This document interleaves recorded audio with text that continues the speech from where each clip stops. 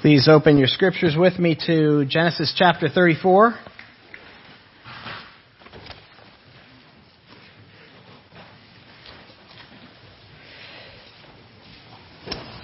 We continue our journey through Genesis.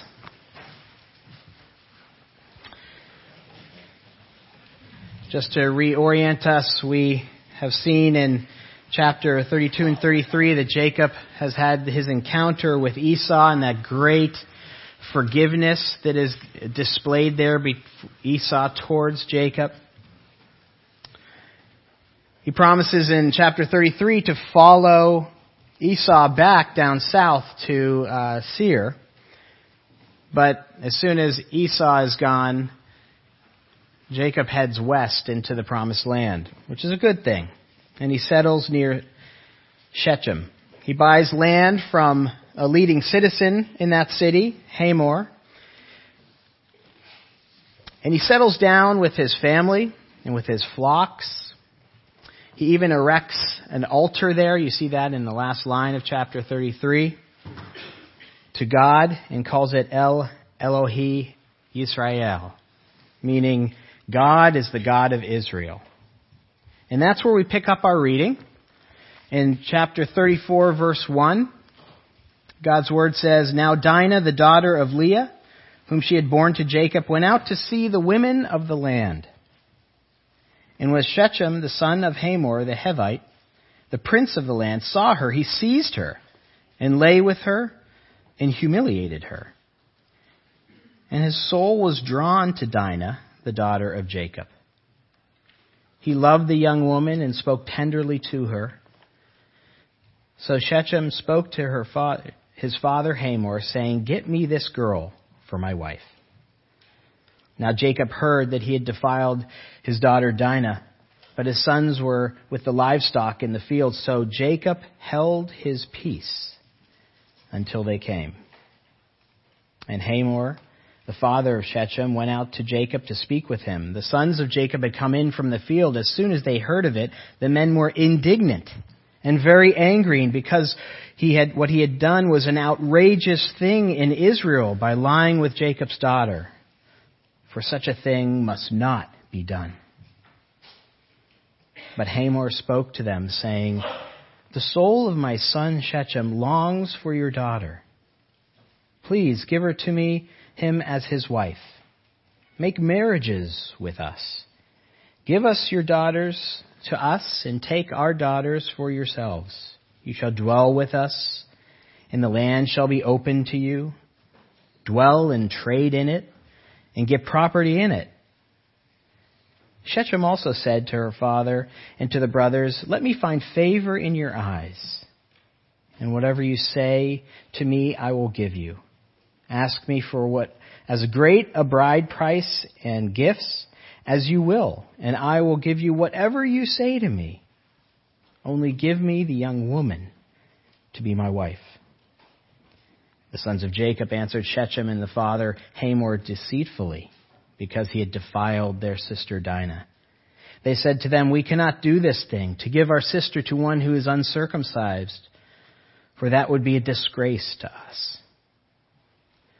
Only on this condition will we agree with you, that you will become as we are, every male among you being circumcised.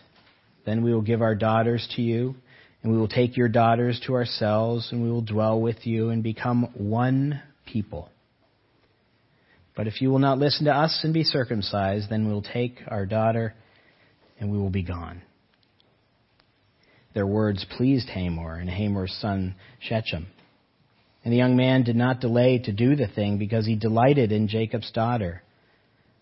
Now he was the most honored of all his father's household. So Hamor and his son Shechem came to the gate of the city and spoke to the men of their city, saying, These men are at peace with us. Let them dwell in the land and trade in it, for behold, the land is large enough for them. Let us take their daughters as wives, and let us give them our daughters. Only on this condition will the men agree to dwell with us and become one people, when every male among us is circumcised, as they are circumcised. Will not their livestock and their property and all their beasts be ours? Only let us agree with them, and they will dwell with us." And all who went out to the city gate listened to Hamor and his son Shechem, and every male was circumcised, all who went out to the gate of the city. On the third day, when they were sore, two of the sons of Jacob, Simeon and Levi, Dinah's brothers, took their swords and came against the city while it felt secure and killed all the males. They killed Hamor and his son Shechem with the sword and took Dinah out of Shechem's house and went away. The sons of Jacob came upon the slain and plundered the city because they had defiled their sister. They took their flocks and their herds, their donkeys, whatever was in the city and in the field, all their wealth, all their little ones and their wives, all that was in their houses, they captured and plundered. Then Jacob said to Simeon and Levi, "You have brought trouble on me by making me stink to the inhabitants of the land, the Canaanites and the Perizzites. My numbers are few, and if they gather themselves against me and attack me, I shall be destroyed, both I and my household." But they said, "Should he treat our sister like a prostitute?" Father God, you have preserved this for us today. Lord, speak to your people. Teach them, correct them, rebuke them, and train them in righteousness as your word is expounded. Be with me and give me your heart and your words in Jesus' name. Amen. Jacob is back in the promised land, and that's a good thing. That's where he was generally headed. But we see in his return to the promised land that his return is marred by several inconsistencies. The first of which is that he lied to his brother Esau. We saw that back in chapter 33. It was a bold-faced lie. Esau went south, Jacob went west. Second thing we see is, if we look at the first verse in chapter 35, I think that God had Bethel in mind for Jacob to return to. And yet Jacob went to Shechem. And the third inconsistency is perhaps why he even settled in Shechem in the first place. Why would he settle there? Well, probably for many of the same reasons that you and I look for a place to settle when we're moving. He was looking for a good neighborhood and a people that he could relate to. He was looking for opportunities for his family and for his children, a culture that he felt comfortable in. Jacob was perhaps thinking along the same lines as we do. Shechem had a verdant valley for grazing his flocks. It was a center of trade and of culture, civilization that would give his family opportunity. But perhaps James Boyce puts his finger on why he was attracted to Shechem when he writes, "Perhaps Jacob settles there for many of the same reasons that Lot settled near Sodom." Whatever the motive, we find here that this move was not a good move for his daughter Dinah. Here's this teenage girl that had led a pretty sheltered life up to this point. She becomes curious, we see in verse 1, about the women of the land, the Canaanites. She's curious how they dress, how they act, what they do. She wants to know about how these women speak and how they carry themselves. And so she heads out to the city alone. Notice that. She heads out to the city alone and tragically ends up being taken advantage of by the prince of that city, Shechem, whom the city is named after, and raped by him. And not only that, she's held captive. We find out in verse 26 that Dinah was held captive during these whole negotiations. Well, the brothers aren't going to stand for that. So they hatch a plan that leads to the total annihilation of every man in that city. What a horrible and depraved chapter we're in. Ian Duguid writes in his commentary, we live in a world in which many profoundly evil things happen. True. And then he poses this question, which will frame our thought for today. He poses this question: how should a Christian respond? How should a Christian respond when living in evil times, when living among evil acts? How should a Christian respond or live in a world where there is murder and genocide and serial killings, where there's prostitution and abortion and child pornography? In a society where there is human trafficking and child abuse and rape, just like here. What's the proper response to these and many other horrific things that are imposed on the innocent? How are we to respond to a world that is so very broken? Do you realize that, brothers and sisters? It's one of the things that's on the surface of this chapter that you can just, the low-hanging fruit, so to speak. We live in a severely broken world. In a world whose brokenness many times affects the innocent. Well, there's no secret. I'll tip my hand at the beginning of this sermon. The proper response is with the gospel of Jesus Christ. The gospel is the only place where victim and victimizer find redemption. The gospel is the only place where forgiveness and restitution come together. But we'll get to that in a minute. I think what this chapter puts forth is two polar but equally improper responses to the world around us. Two polar but equally improper responses to the evil around us. And the first is compromise. Compromise. It's a story that is told in Michael Jordan's book of Fred Whitfield, president and CEO of the NBA team, the Charlotte Bobcats. He tells a fascinating story about something Michael Jordan did when getting ready to go out one evening. When Jordan asked if he could borrow one of Whitfield's jackets, he found Whitfield's closet filled with both Nike and Puma apparel. The Puma outfits had been given to Whitfield because of his relationship with Ralph Sampson, who was a Puma representative, and all the Nike stuff was given to Whitfield because of his relationship with Michael Jordan and Nike. Whitfield recalls that Jordan, who represented Nike for years, walked into the living room, laid the Puma gear on the floor, went into the kitchen, got a butcher knife, and came back in and shredded all the Puma apparel. He then scooped it up and took it to the dumpster and threw it out. Jordan came back inside and he turned to Fred and said, "Don't ever let me see you wearing anything but Nike. You cannot sit on the fence."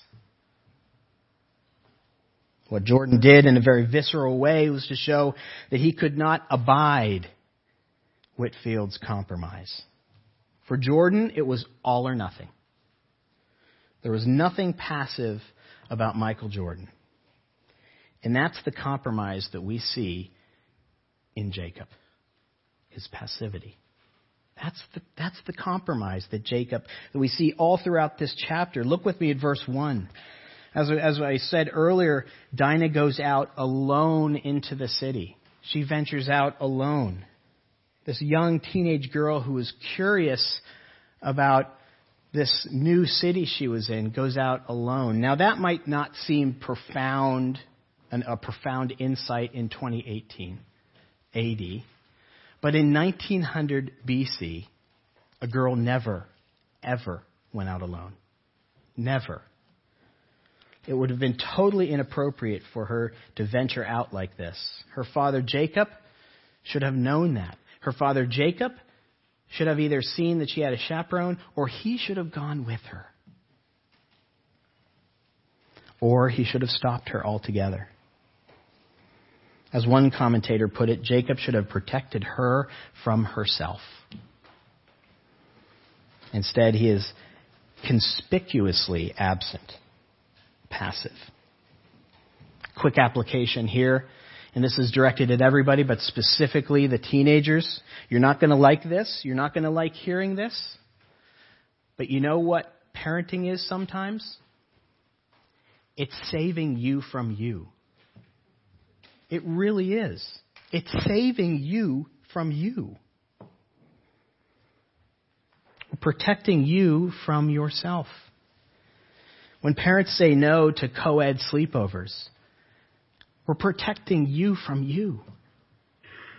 When parents say you can't go alone with the boy and be alone with him, we're protecting you from you.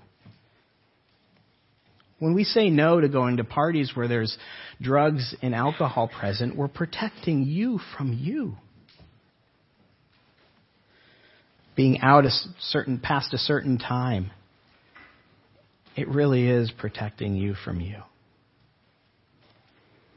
And Jacob did not do that. He was a passive parent. And that's not the only time we see his passivity, though. Look at in verse 5 at Jacob's reaction when he hears about the rape of his daughter. Did you pick up on it? He held his peace. Really, Jacob? That's your reaction to something that horrific having been done to your daughter? He held his peace. This is so incredibly understated that it actually stands out, doesn't it? His dear daughter had been violated and harmed in such an egregious way, and there's no hint of outrage, of fury, of indignation. Only after Simeon and Levi take revenge and slaughter the men of Shechem do we see why. Did you catch that in verse 30? He's so worried about his reputation. And he's so fearful of the men taking retribution. So Jacob doesn't speak up. He doesn't confront. Jacob is compromisingly passive. And this, dear brothers and sisters, is a concession that we make all the time to the world, don't we? This is a concession that I make. We're passive. We're silent. We're compromising. We ride that slow slide of silence into passivity. D.A. Carson writes, people do not drift towards holiness. Apart from grace-driven effort, people do not gravitate towards godliness, prayer, obedience, faith, and delight in the Lord. We drift towards disobedience, and we call it freedom. We drift towards superstition, and we call it faith. We cherish the indiscipline of loss of self-control and call it relaxation. We slouch toward prayerlessness and delude ourselves that we're escaping legalism. We drift towards compromise and we call it tolerance. We find all kinds of ways to frame our passivity, don't we? Both in our obedience to God and our stand for truth in the world. We are silent when people speak blasphemy. We're silent when they defame the name of our Lord. We lower our voices to a whisper when we talk about our faith, when we're out in public. I sat with a dear brother this week, and we read John 9 together, just in closing our time together. Interestingly, how many conversations Jesus had that we think are with one person. But if you really look at the context, there's many people standing around them. And this is one of them. John 9, if you remember, is after he healed the man that was born blind. And the synagogue rulers bring him in and question him. And they question the blind man on the floor of the synagogue.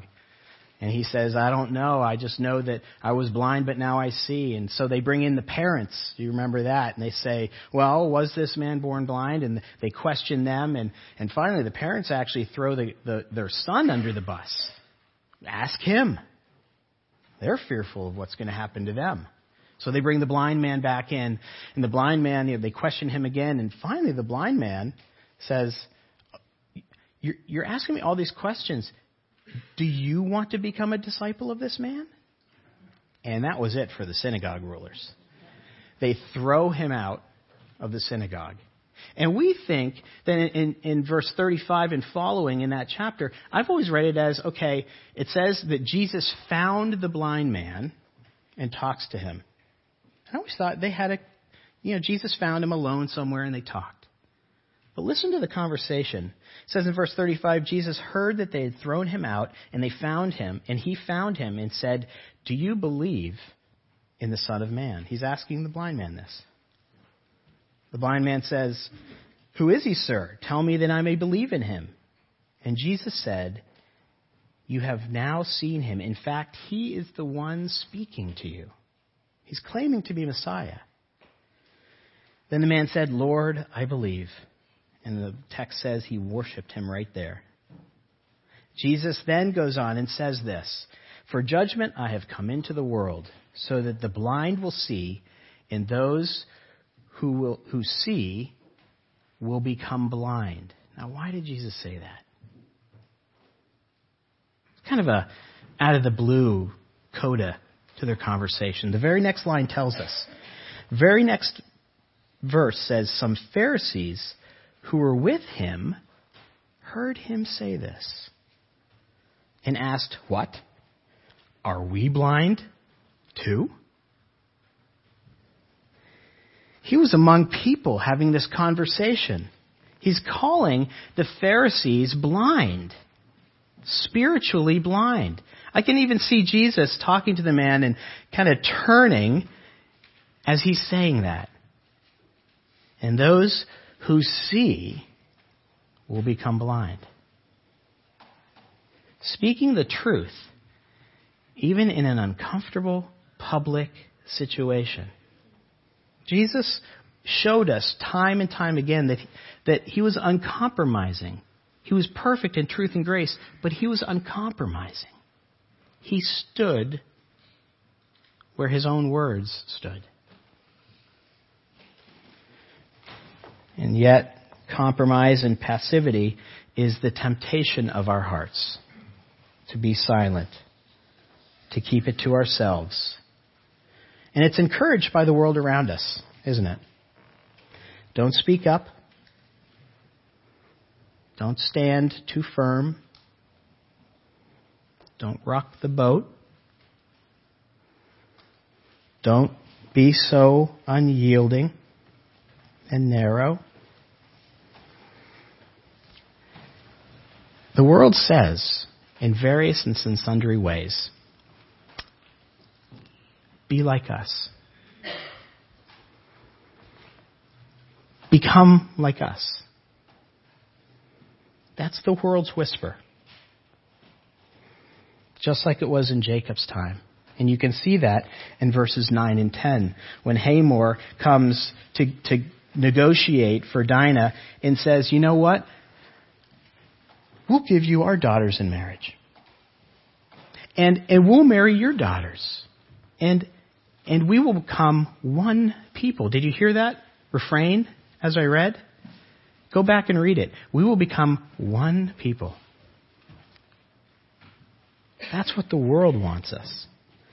Hamor, in asking for Dinah's hand in marriage, couches it in a bigger offer. Intermarry. Become one. He's offering a peace treaty of sorts to God's people. And that's always the world's offer to us. Be like us. Be one with us. Become one with us. Let's compromise. The world says, be like us. But God calls us people to a different standard, as we all know.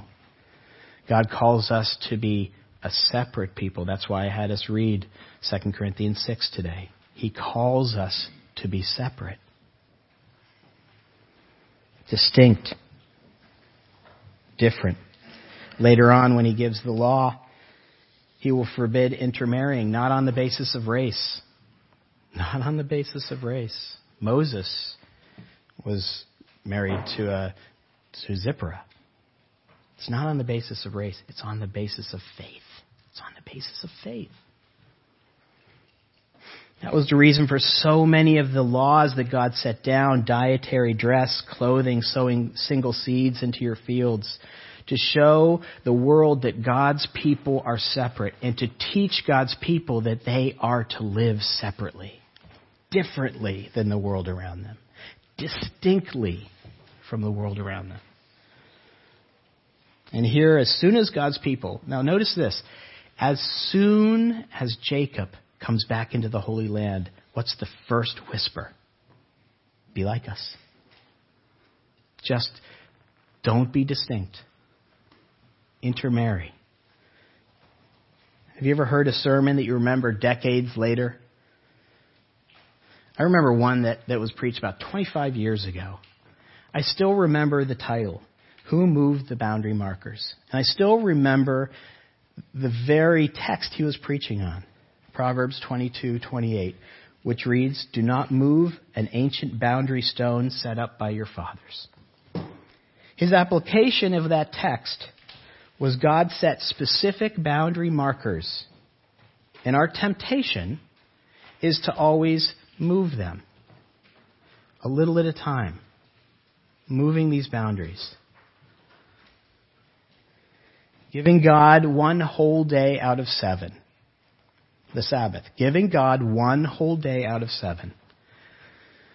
Oh, let's move that boundary marker just a little. Let no coarse language come from your mouth. Well, that's such a good joke. Just move that just a little. Sex only within the context of a covenant relationship called marriage. That's way too rigid. You've got to move that just a little. Sexual relationships between a man and a woman only. We got to move that. Marrying only someone who believes that the Lord Jesus Christ is the only way to be saved. Oh my goodness, that's too hard. There's too few of them around here. We've got to move that boundary marker a little bit. It's way too rigid.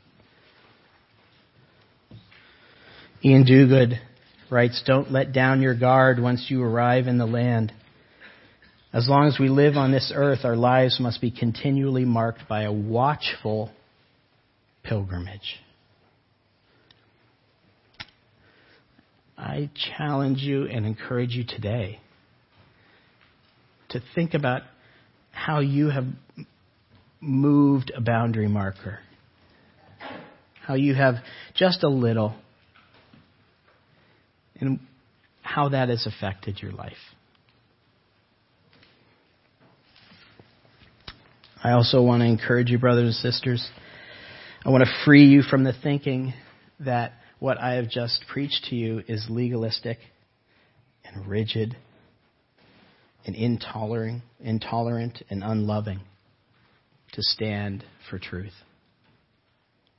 If a person tells you that gravity does not exist, and they are convinced that gravity does not exist, is it intolerant or too rigid or unloving to explain to them that gravity is just a fiat truth?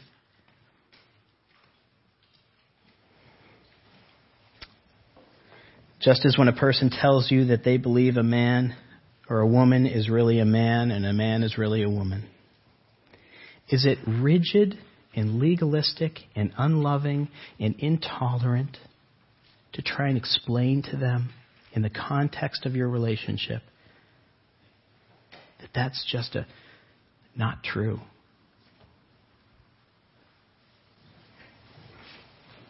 For God placed a boundary stone of gender. And one mistake we can make is being passive and compromised and not saying anything. But there's another mistake that we see in this text. And that is a cold-heartedness. There's one mistake we made is being passive and compromising.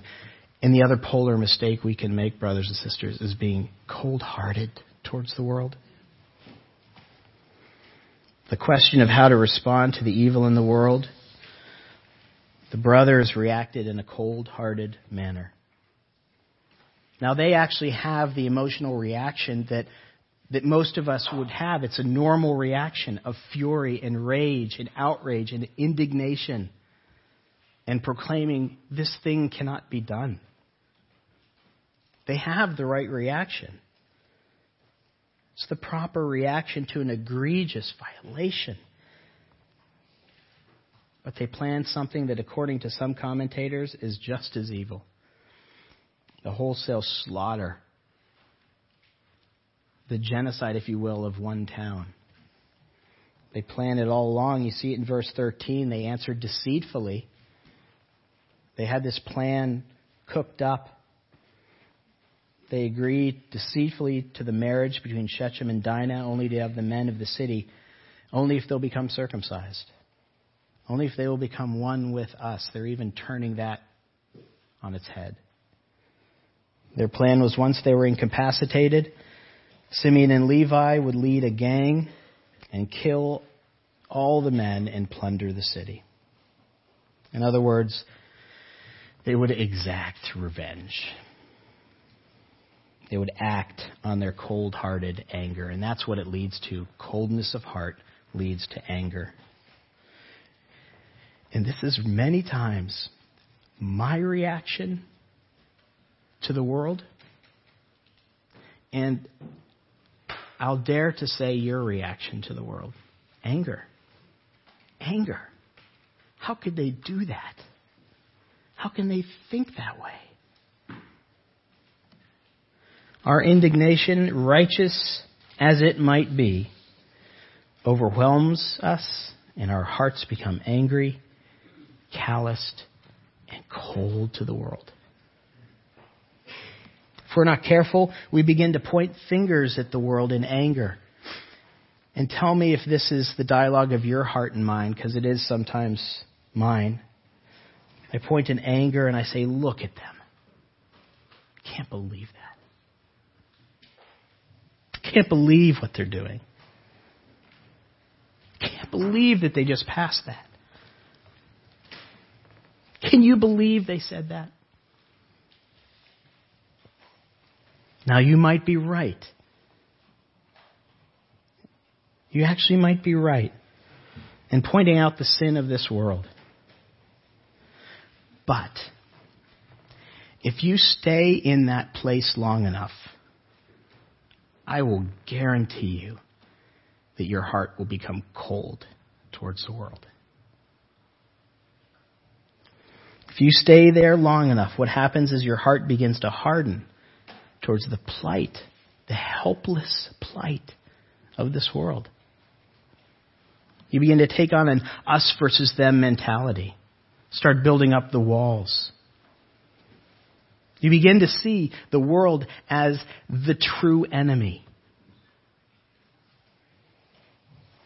And without the loving balance that the gospel brings to our hearts, we can become so angry at the world that we can actually begin to care less what happens to it. I don't care. Let them all die. Brothers and sisters, with all that's going on in the world today, it's so easy to become cold-hearted, isn't it? Isn't that the natural slide for us today? With all the issues that are going on socially, marriage on the decline, living together on the incline, children born out of wedlock at record highs, people living in sin and not even thinking anything of it. I mean, isn't it strange that when I say that term isn't used anymore? Living in sin together? We've compromised, haven't we? With all the sin and brokenness, we can begin to hate the world. Hate the world. And if you do not let the gospel speak into your heart, you can become so hate-filled that you can begin to wish the world ill. Just like Dinah's brothers. You can become so cold-hearted that you don't care if they live or die. I don't care. And it'll begin to affect how you even share the gospel, if you even share the gospel. Maybe for some of us, we're so cold-hearted that we hold it back. They don't deserve that.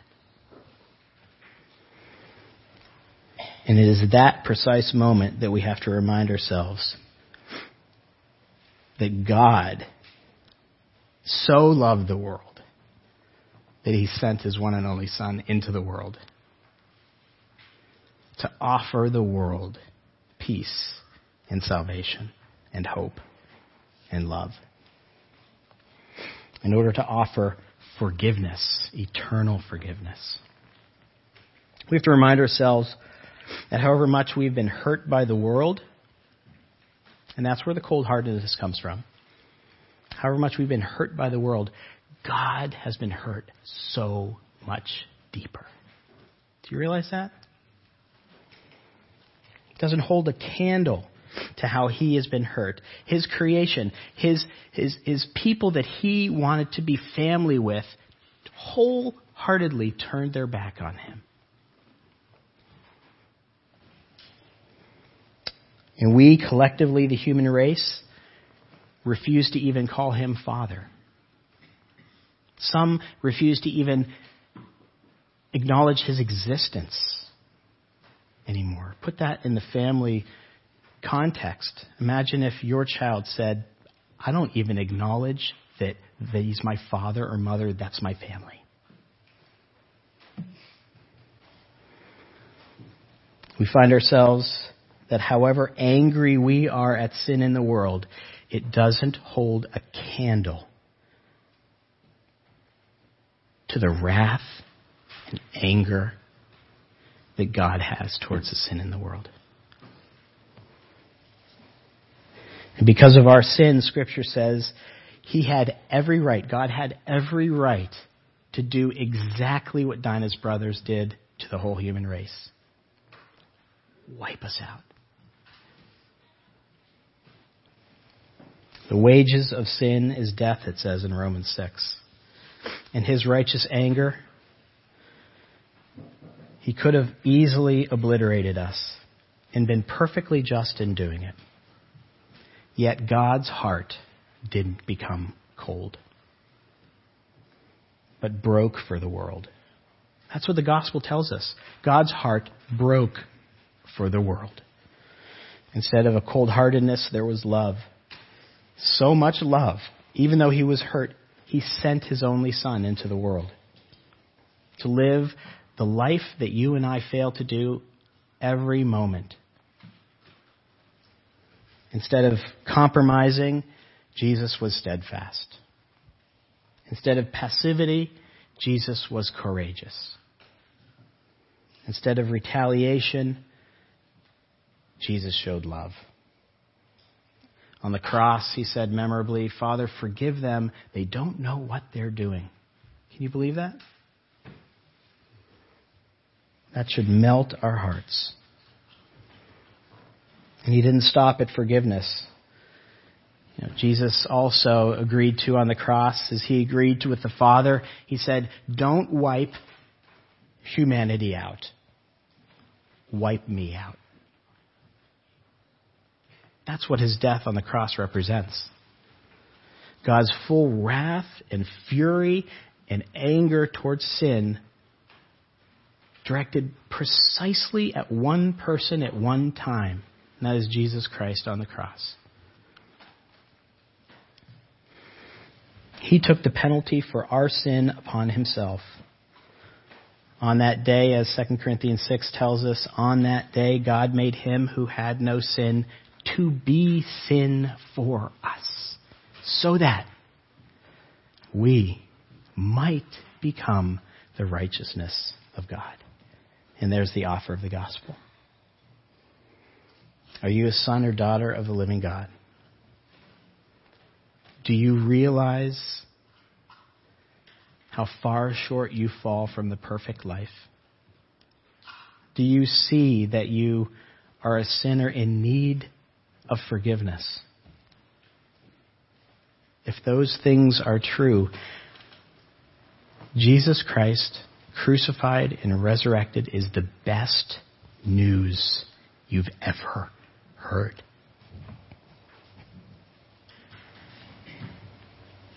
Because he absorbs your penalty and your sin, and he gives you perfect righteousness to be able to be in the presence of God forever. That is the gospel, and that is the good news. It's the only place where both the victim and the victimizer will find forgiveness and restitution. Let's pray. Father God, I thank you for your word. Thank you for preserving it. And Spirit, we rely on you to use it in our lives to change us. In Jesus' name, amen.